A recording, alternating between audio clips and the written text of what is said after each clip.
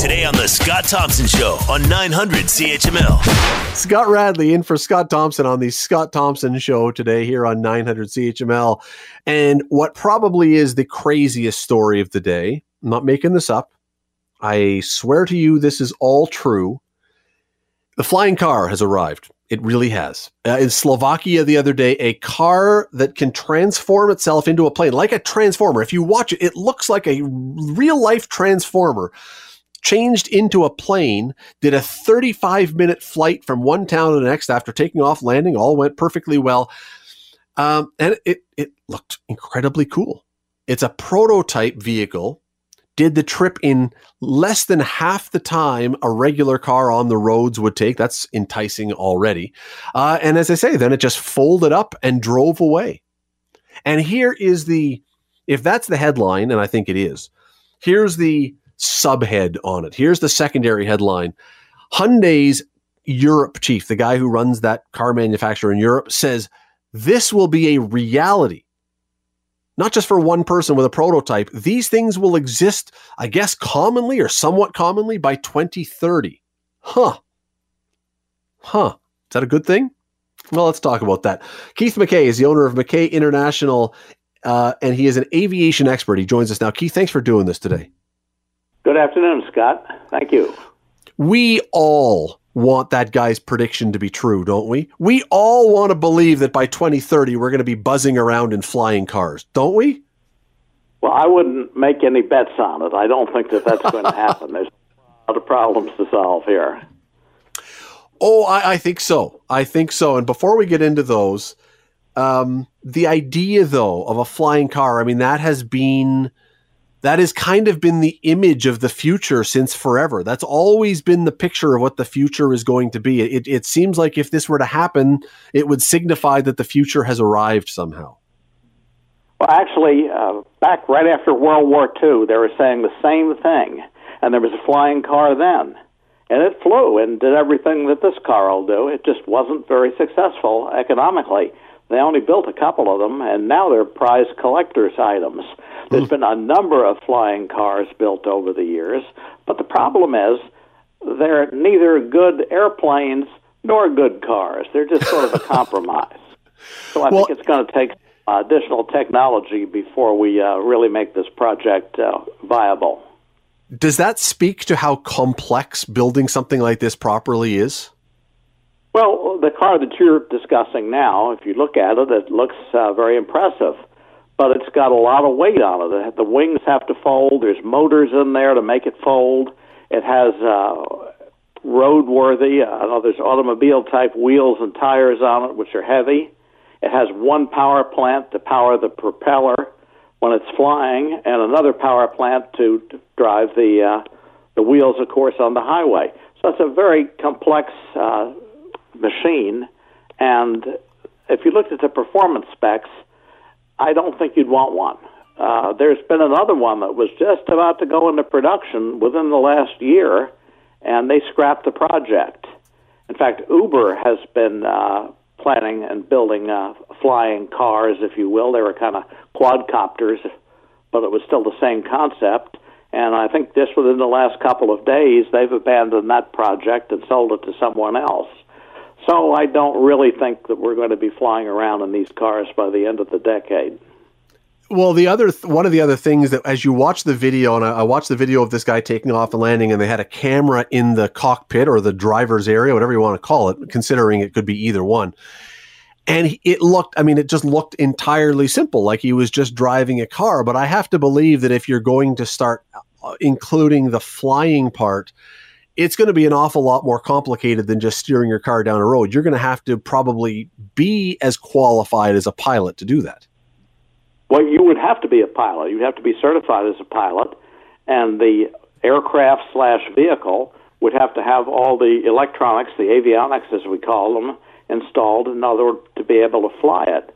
You'd need navigational equipment. You'd need a lot of the new technology that's coming out now would probably be incorporated in it, but you'd have to be a qualified pilot. You'd have to be aware of weather, air traffic, separation from other aircraft.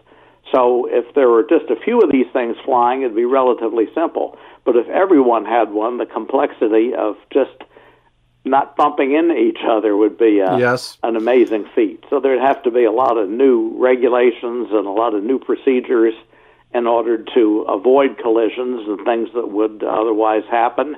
You'd have to have tests that people would have to pass. It'd be a very complicated procedure to get one of these things going in a practical sense. Keith, could you make it easier? I mean, could we make a flying car so logical and user-friendly that you wouldn't have to have all those complications, or is that just the reality of putting anything up in the sky? Well, I think if anything happens along these lines, that's the way it's going to be. And I think what we're going to see is what's now sort of a drone or a quadcopter. You see the small ones all the time. Build a larger one of those. The only trouble is that it's got 4 electric motors in it, and if one of them fails, the thing's going to roll over and crash. So you've got to put 2 motors on each of the pontoons or the booms that hold the motors, with one propeller on the top and one on the bottom. And if one would fail, the other one would allow it to continue in flight. And it would have to be entirely autonomous.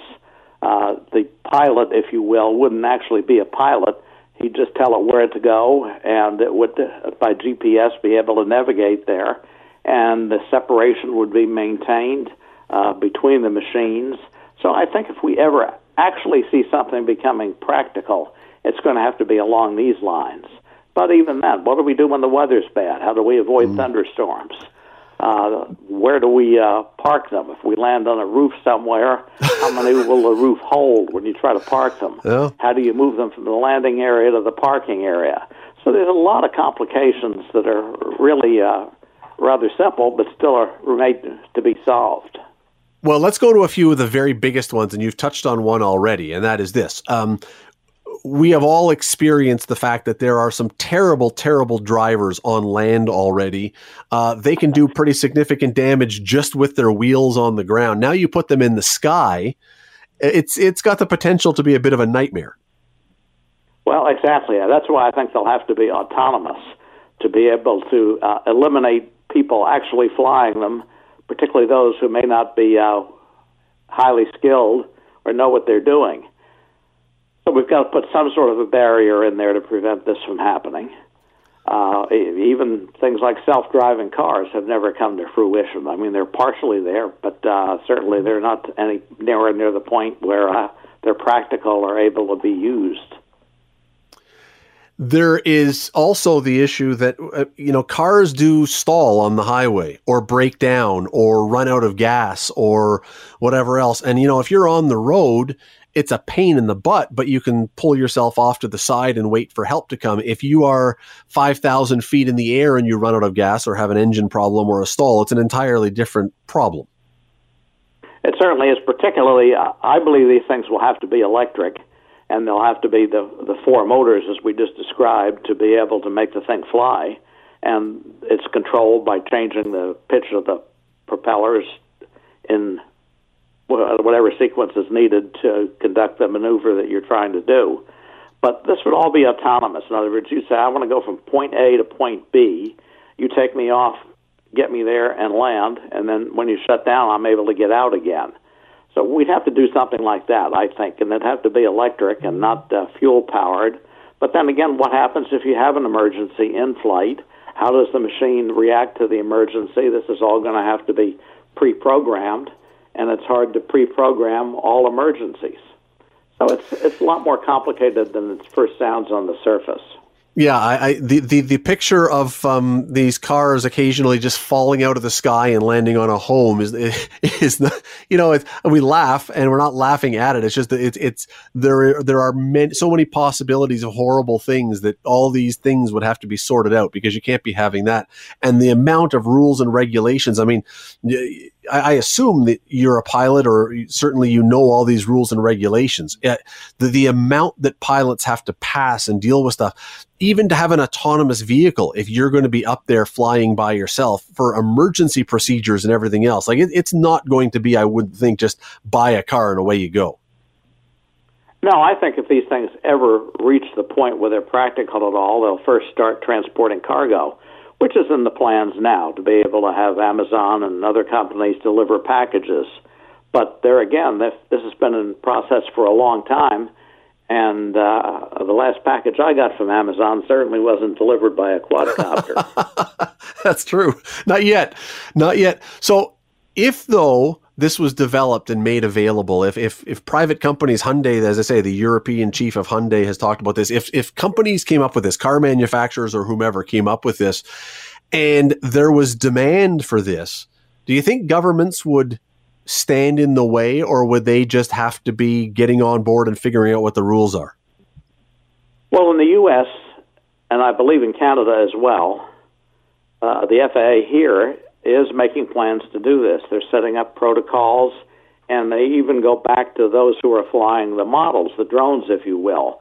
There's now certification requirements if you're going to do it for commercial purposes, and even if you're going to do it privately, you have to pass some knowledge tests so you know what's legal and what isn't legal to do. So the autonomous vehicles are falling under the regulatory arm of the FAA, and eventually it'll get a little tougher and tougher, and before these things actually become really practical to use. So I think they're going to have to gain some more experience with delivering packages, and first time I see one land on my front lawn, I'll be a lot more convinced than I am now. There you go. I mean, do you think, though, that there would be a market if some car manufacturer came out with this and said, hey, by 2030, you will be able to buy your own flying car, and you know what? We can make it so that you could use it. And I mean, I'm putting a lot of hypotheticals in here, but if this came out, do you think there would be a big market for something like this? Well, there's a potential market for it, but there again, now you're stepping into the regulatory area. What qualifications are you going to need to fly the thing? How do you fly it when the weather's bad? How do you recognize weather where you're not supposed to fly? How do you separate yourself from other traffic, particularly around a major airport where there's airliners taking off and landing? There's going to be a lot of responsibility placed on the pilots of these things, or if they're autonomous, the construction of routes that they can follow and separating them from other air traffic. And this is going to be a limitation. If that's the case, then you won't be able to go every place you want to go. The places will be limited. And there'll be, I think, a lot of limitations, particularly in the beginning. Now, let's just say these things are extremely popular and they're cheap and everybody buys one like a car.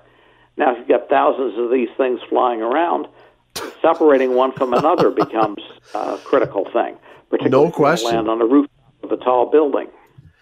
There are a million questions. It's a really interesting thing that this guy has done, but you're right. It has opened up for the one thing that he answered by saying, yes, we can do this. There's about 12 million questions now to be answered before anyone else does. Keith Mackey, owner of Mackey International, really appreciate the time today. Thank you for doing this. Take care, Scott. Bye-bye. It is such I believe that if they could make these things, make a flying car that was somehow usable to even a remotely average person, this would be the ultimate status symbol of all status symbols, wouldn't it be? Forget the glitzy car, the sports car, the whatever. If you could have the flying car that could get you up to the cottage in an hour. Think about it now. You've not only got the flying car, but we can throw pontoons on it so you could land at your cottage. Just drive your car. You take off on the 401. You get up enough speed to take off. I mean, look, this is all wild, but I'm looking at this video and the whole thing is wild. Believe me. I mean, I'm throwing these crazy ideas out there I recognize, but you watch the video of this flying car and you go, okay, how crazy is it really? So you're driving on the 401, you get airborne, you now just hang a left and you go up to cottage country. You're there in an hour. You land on your pontoon somehow.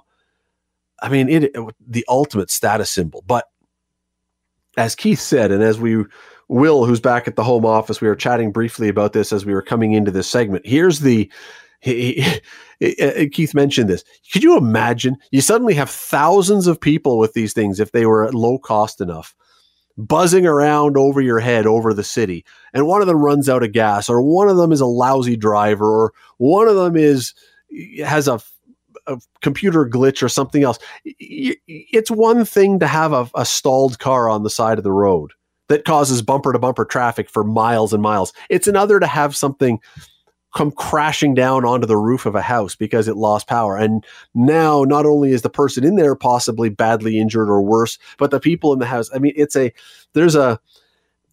lovely thing to contemplate and to think about and to imagine. And you watch this movie and this video, and you look and you go, boy, that would be fun. Boy, that would be fun.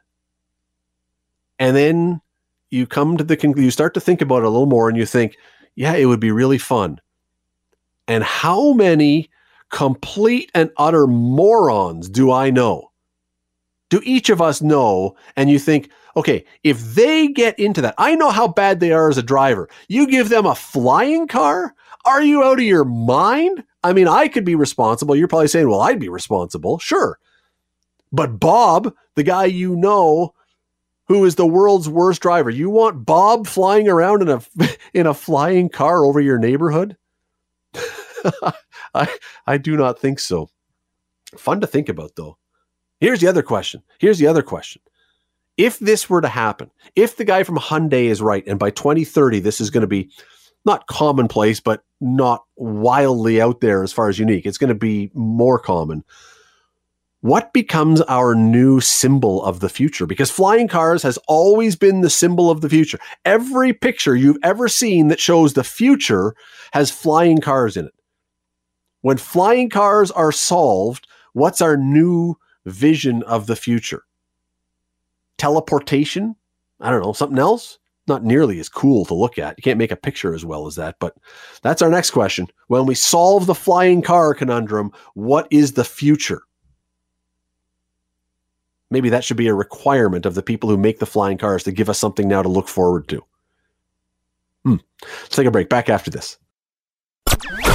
You're listening to the Scott Thompson Show podcast on 900 CHML. I want to bring in our good friend, your good friend, guy you probably watch, I hope, every evening at 6 o'clock or 6:30 or thereabouts on CHCH, Bubba O'Neil.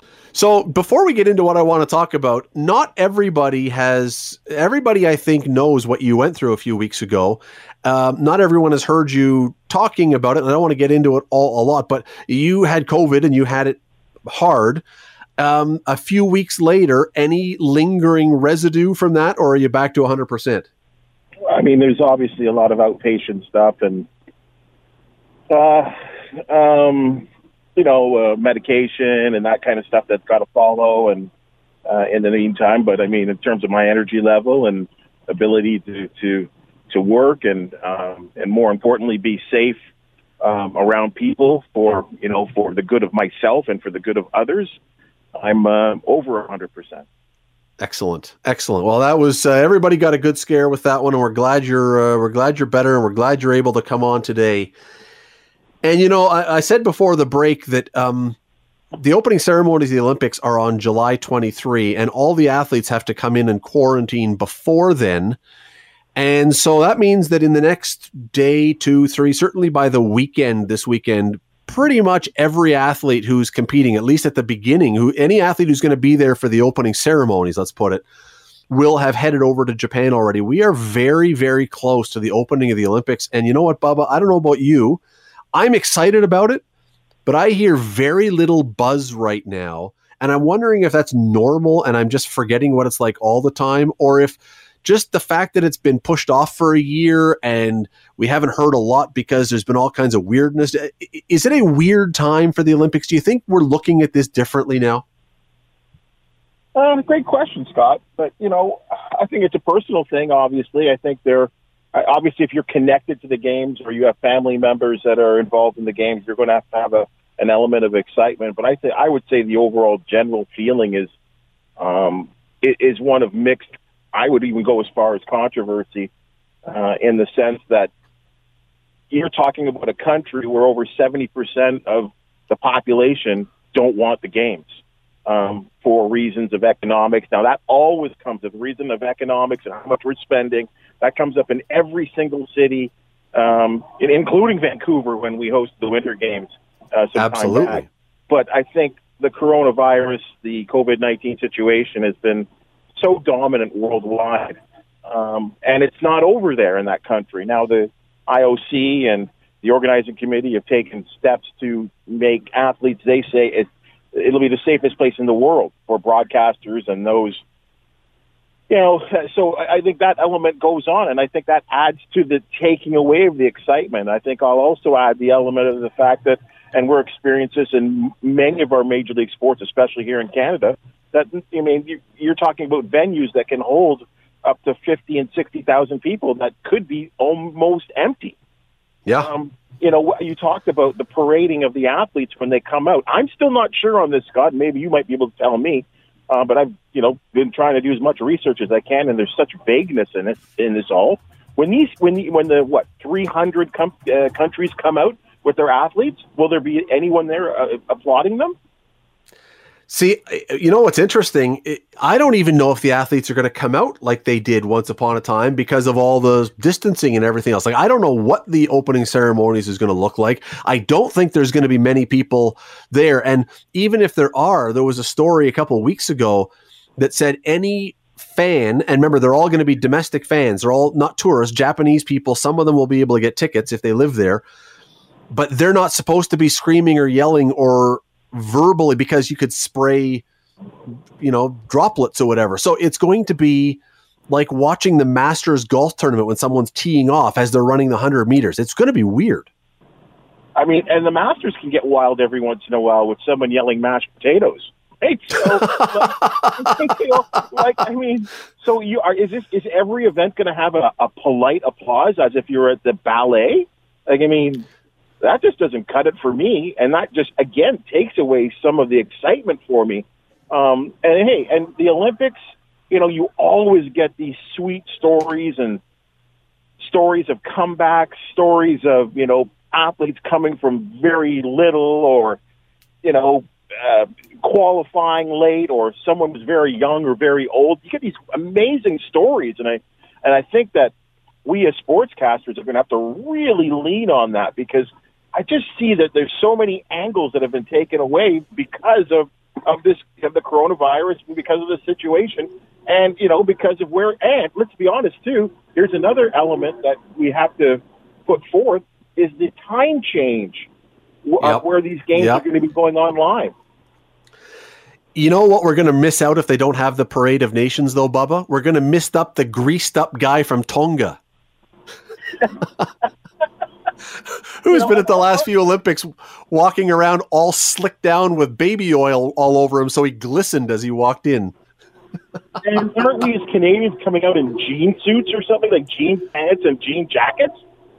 Yes, we're looking like Corey Hart in 1983. Without the sunglasses. Well, it's not nighttime there. It's not dark, so you can't wear your sunglasses. But no, I look at this and I think it's going to be weird to watch.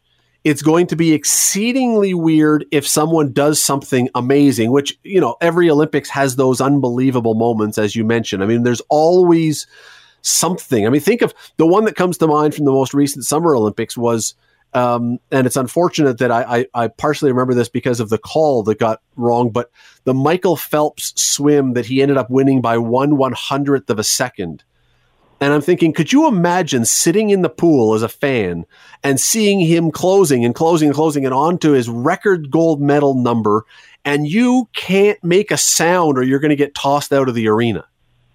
That's impossible. Well, I mean, and what's the word we always talk about when we talk about the Olympics? I feel like the word spirit comes up. And I just don't know, we as fans and viewers, how much spirit we can have for these games while they're so... I mean, everything, we've had to adjust for a lot of things. Let's be honest. The Blue Jays haven't played a home game in 2 years. There's a lot of adjustment as sports fans we have to go through. But this granddaddy of events just seems to be too different to me personally. I'm speaking personally, and I'm going to watch, of course, but there's just a dampening of all of it for me.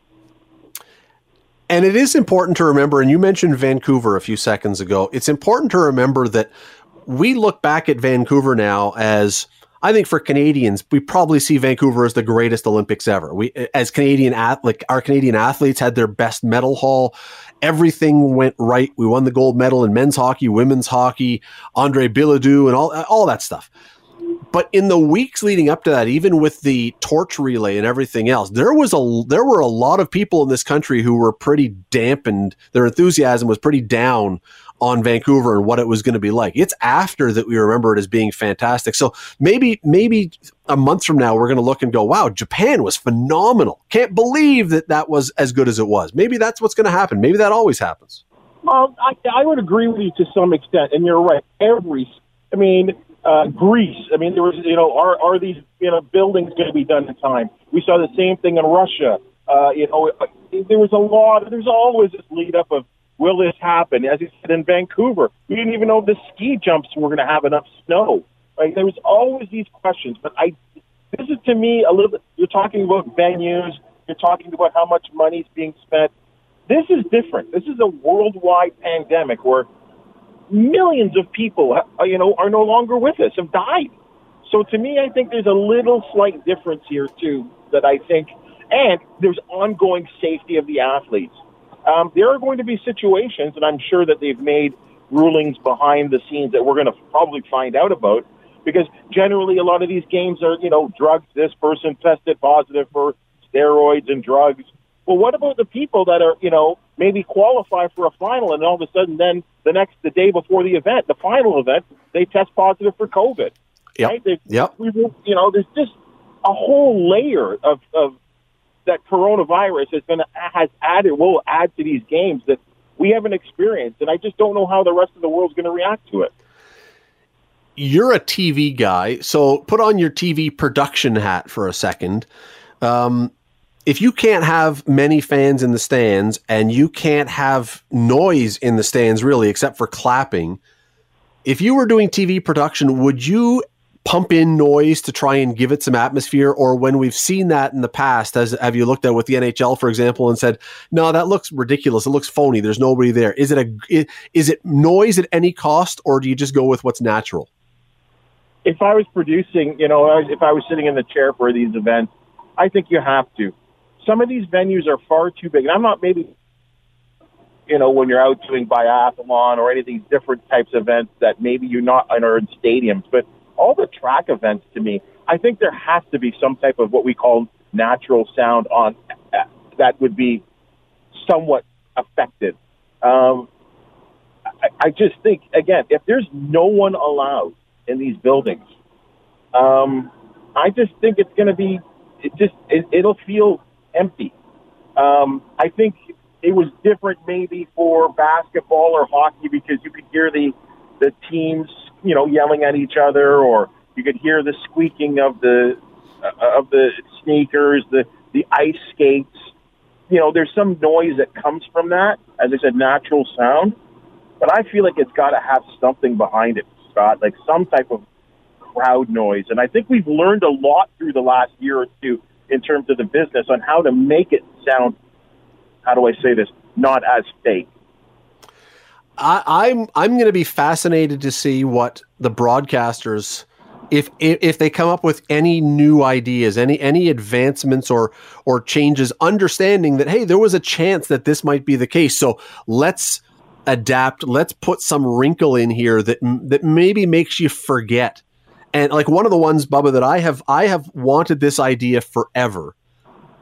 And maybe this is the time, if you can't have fans, you do something else. For the longest time, I've said, look, when Usain Bolt runs against Andre DeGrasse and all the other guys, we have no concept of how fast they're moving because they're all moving so bloody fast. We can't really tell. They're just fast guys.